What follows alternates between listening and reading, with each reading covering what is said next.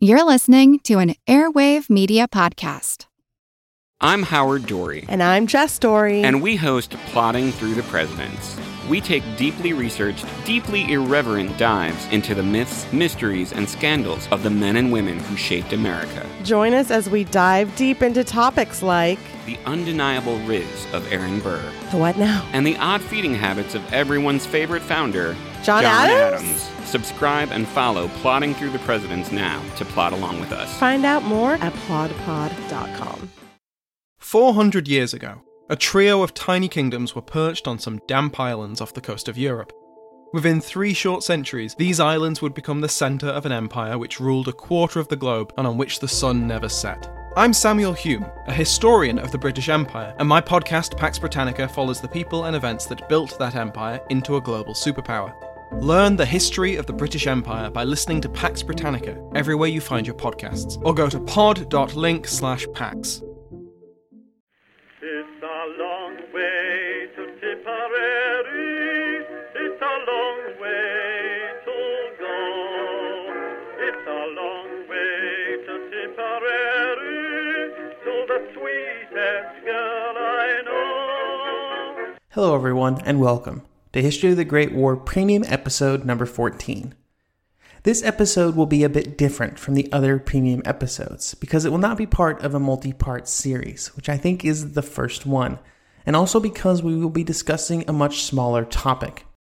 This episode, we will be discussing trench raids, a critical activity for all sides during trench warfare, and we will be doing this by first discussing some general information about the practice of trench raiding, or patrolling as some called it, before discussing in a bit more detail the German raids on the Somme front before the Battle of the Somme in 1916. Trench raids were seen by all armies as a critical activity for the troops to perform relatively frequently on the front lines. And while their execution was different between armies, and they varied in size, type, and duration, their objectives were generally the same. With that in mind, let's first look at some generalizations about trench raids before discussing the German methods. A trench raid was a concept that was simple on the face of it, as described by Sidney Amott in 1916. Quote, "The idea was to crawl out through the German wire and try to get underneath and jump into the first line trench, dispose of whoever was holding it by bayonet, if possible, without making any noise, or clubbing over the head with the butt of the rifle." End quote. Some trench raids were small, but others were large and had more in common with battles instead of small patrols, with set-piece artillery barrages, multiple units involved, and multiple objectives to try and accomplish. They also came in 2 main varieties, the stealth raid and then the raid in force. The stealth raid was generally favored early in the war, when everybody was new to the concept, and it was exactly what it sounds like, with units trying to be as sneaky as possible as they prepared for the raid and relying completely on surprise for it to be successful. Stealth raids were often short in duration, with concise objectives that could be quickly and hopefully easily accomplished. If they got caught up in a lot of fighting, it generally would not go very well. The non-stealth raids generally involved more troops, sometimes well over 100, and they had the support of a large amount of artillery, machine guns, and other infantry units laying down covering fire. Which type of raid was launched depended on a variety of factors, including the location on the front, the exact situation, and the officer in charge of the operation. Regardless of which type of raid was executed, the armament of the raiders was often quite similar. Here is Private Basil Ferrer describing what he saw before a raid. "I do remember seeing our bombers, and I'd never seen them, but they were issued with knob carries with nails in the end, studs. Never seen those before. They were nasty looking things. The idea was you'd throw a bomb down a dugout, and if there were any survivors as they came out, you'd wallop them with this club." End quote. Raids required a very different type of weaponry when compared to the normal fighting during the war, or at least at the beginning. In fact, as the war progressed, you see the weapons of raids and of grand assaults during battle sort of converging. This was because the fighting during the raids usually happened at very close ranges, often resulting in hand-to-hand confrontations in the dark, usually, where a bolt-action rifle was simply not the best tool for the job. Because of this, trench clubs, knives, bayonets all came to be used in great numbers on raids. There were even items shipped to soldiers from home that would best be described as street fighting implements, like knuckle dusters, more commonly known as brass knuckles today. These were all found among the equipment of men going out on raids.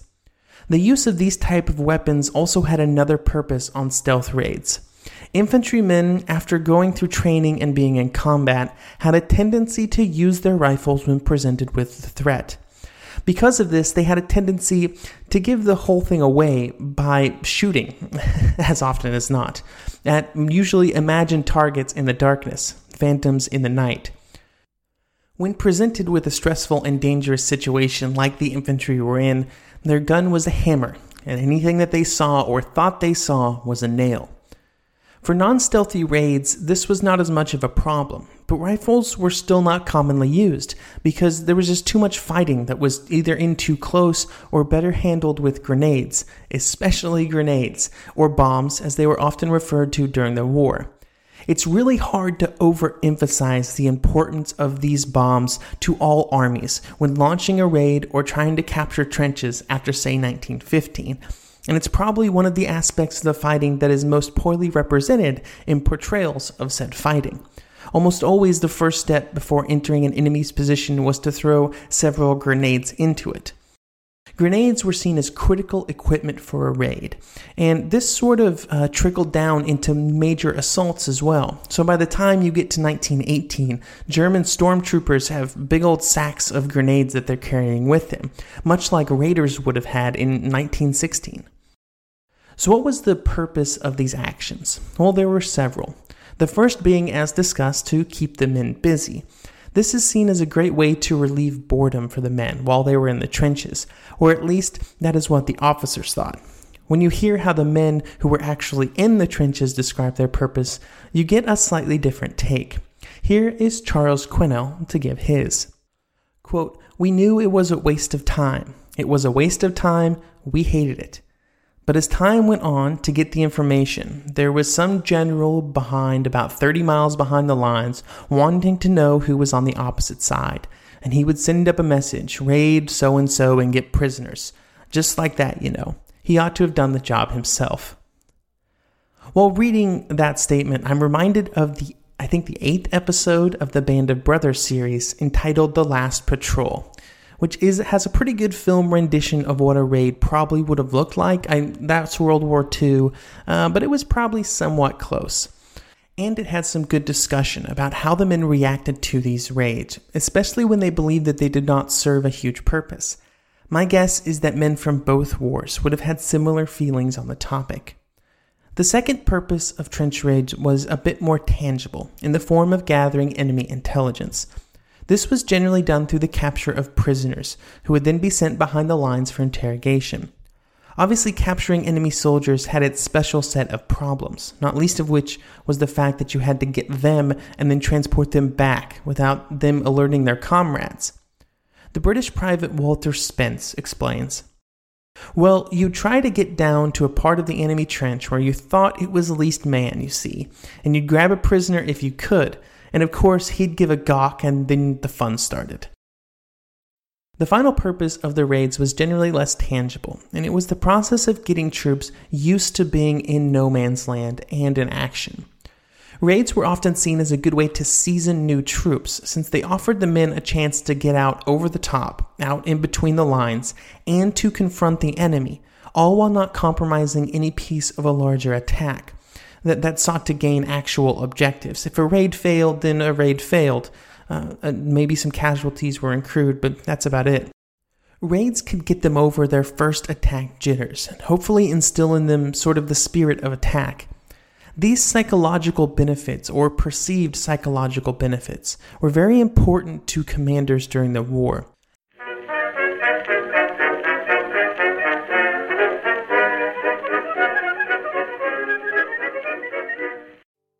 I'm Howard Dory. And I'm Jess Dory. And we host Plotting Through the Presidents. we take deeply researched, deeply irreverent dives into the myths, mysteries, and scandals of the men and women who shaped America. The only history podcast where you'll hear never-before-shared stories and details about Thomas Jefferson's deadly ram and the truth about John Quincy Adams and the Mole People. Yes! So join us for our newest season premiering February 13th, just in time for President's Day. We're diving into topics like how the first third party in America was founded by murder.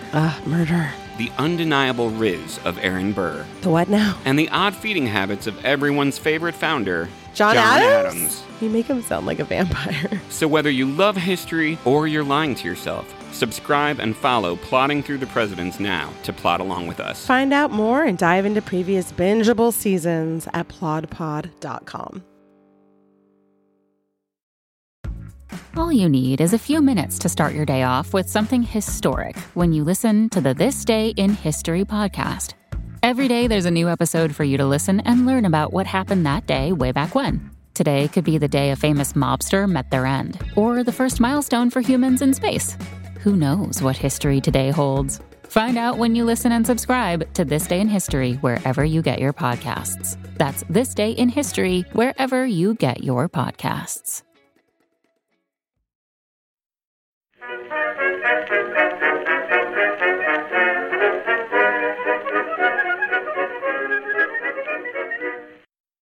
Now that we've covered the basics of trench raids, let's take a step much closer to the action to discuss some of the German raiding activity on the Somme during early 1916. I should note that a lot of this comes from German Army on the Somme by Jack Sheldon. One interesting feature of German patrol activity at this time in the war was the fact that they still had not completely figured out the optimal way to do trench raids. Because of this, there was a good amount of writing on the subject by German officers, as they sought to capture their technique and apply them to as many raids as possible, and then sort of trickle that knowledge out to other leaders. You also see a lot of fluctuations in terms of how raids were organized and executed from one area of the front to the other. None of this would prevent them from being successful, though. And from February to April, just one division on the Somme would capture 6 officers and 50 other British soldiers during their raiding activities. One tactic that they used at this time to secure these results, and I think this goes a long way to show the sort of gamesmanship that was happening in the trenches pretty much all of the time, and this is just one example of this, was a tactic described by General von Stein on February 29th, who did a lot of writing on trench raids at around this period. Quote, by bringing down fire on the enemy wire obstacles using mortars or earth mortars, and more rarely artillery, we lured the British to carry out nightly repair work. They would then be ambushed by our patrols, which were lying in wait for them, and some of them would be captured. While this tactic worked several times for the Germans, the British did eventually get wise to their ploy, and they reacted to it. There were 2 ways in which they did this. The first was simply to not repair the damaged wire on any kind of consistent basis. And the second was to change up their repair processes, and instead of sending out mostly unprotected repair parties, they sent them out with strong protection units. When they had made these changes, the Germans were then forced to adapt once again. Their next plan was to just switch back to going straight into the enemy trenches to try and get some prisoners. General Stein would go on to describe how a specific area was chosen to be a target of a raid. This was a very important decision to make because if the Germans could raid the proper spot in the line, they greatly increased their chances of both success and also of getting actual real good intelligence. Quote, selection of the break-in point, special operations such as determining the presence of gas cylinders or destroying mine entrances leave little room for maneuver in the selection of the break-in point. But in other cases, the following conditions must be fulfilled. Ease of isolating the point by defensive fire, use of covered approaches to and from the target to lessen exposure to artillery and enfilading machine gun fire. With the area of the front decided, the next question was who was going to carry out the raid. For the most part, there was no special requirement to be part of a raid, other than usually using volunteers, which all sides seem to have liked to have done. There would be the main assault group, which would be the one that would either go into the enemy trenches or capture the enemy by some other means. And this was the main focus of the raid. However, they were just one group of several that would all have different purposes. The assault group would be supported by rear guards that would cover their retreat, flank protection to make sure that they did not get cut off by enemy units, and the groups of soldiers whose entire purpose was to maintain contact between the raiding groups and the officers in the rear. All of these groups were necessary to help keep the raids, which were dangerous under the best of conditions, from becoming a suicide mission, because the greatest fear was having the assault group cut off by other enemy units, especially because the forward groups were usually quite small. Their small size also made speed a priority, and generally raids tried to be lightning fast, with every minute spent in enemy territory causing the danger to grow almost exponentially. For one raid near Beaumont Hamel in early April 1916, here is the operational order given to the men. Quote, "On the day of the operation, the patrol groups are to be ready to move in the dugouts of the Lineng Hollow around 8 p.m. All members of the patrols are to understand that they may not remain in the enemy trenches for longer than 15 minutes after they leave the start line in the sunken road.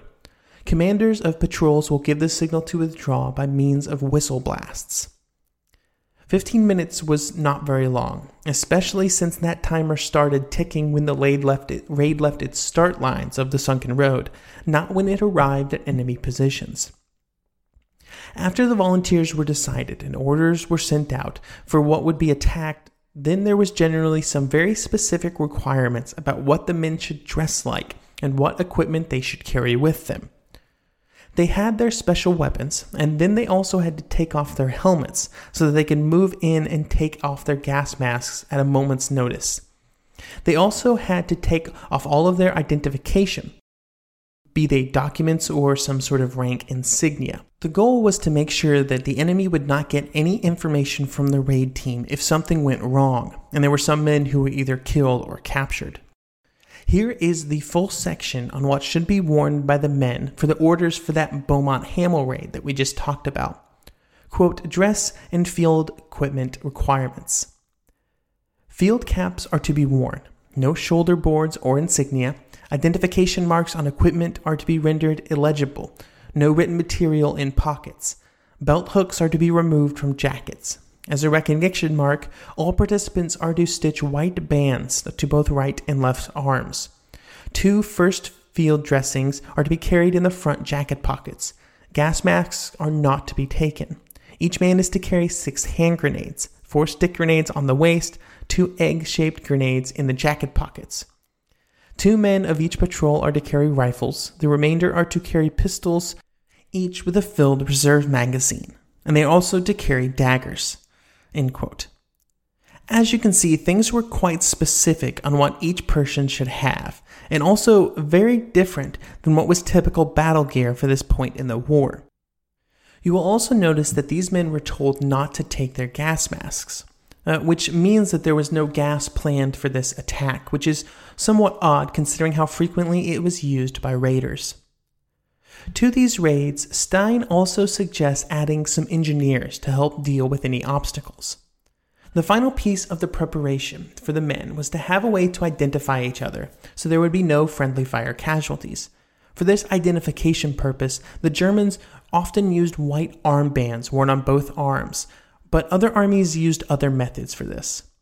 Even these men and their supporting units were just one piece of the equation, though, and they were usually given copious amounts of fire support.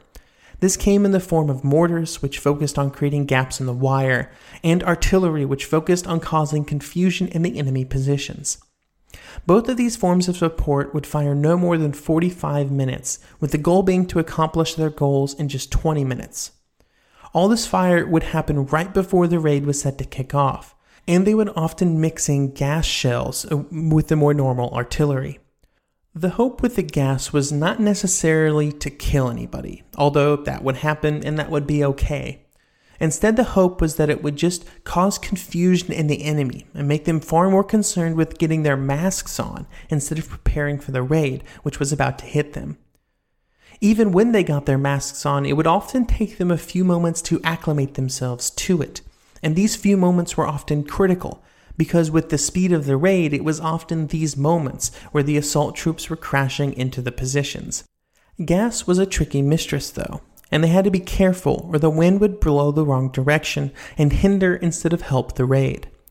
Generally, gas was a game-time decision made by officers close to the front in conjunction with artillery observers and meteorologists.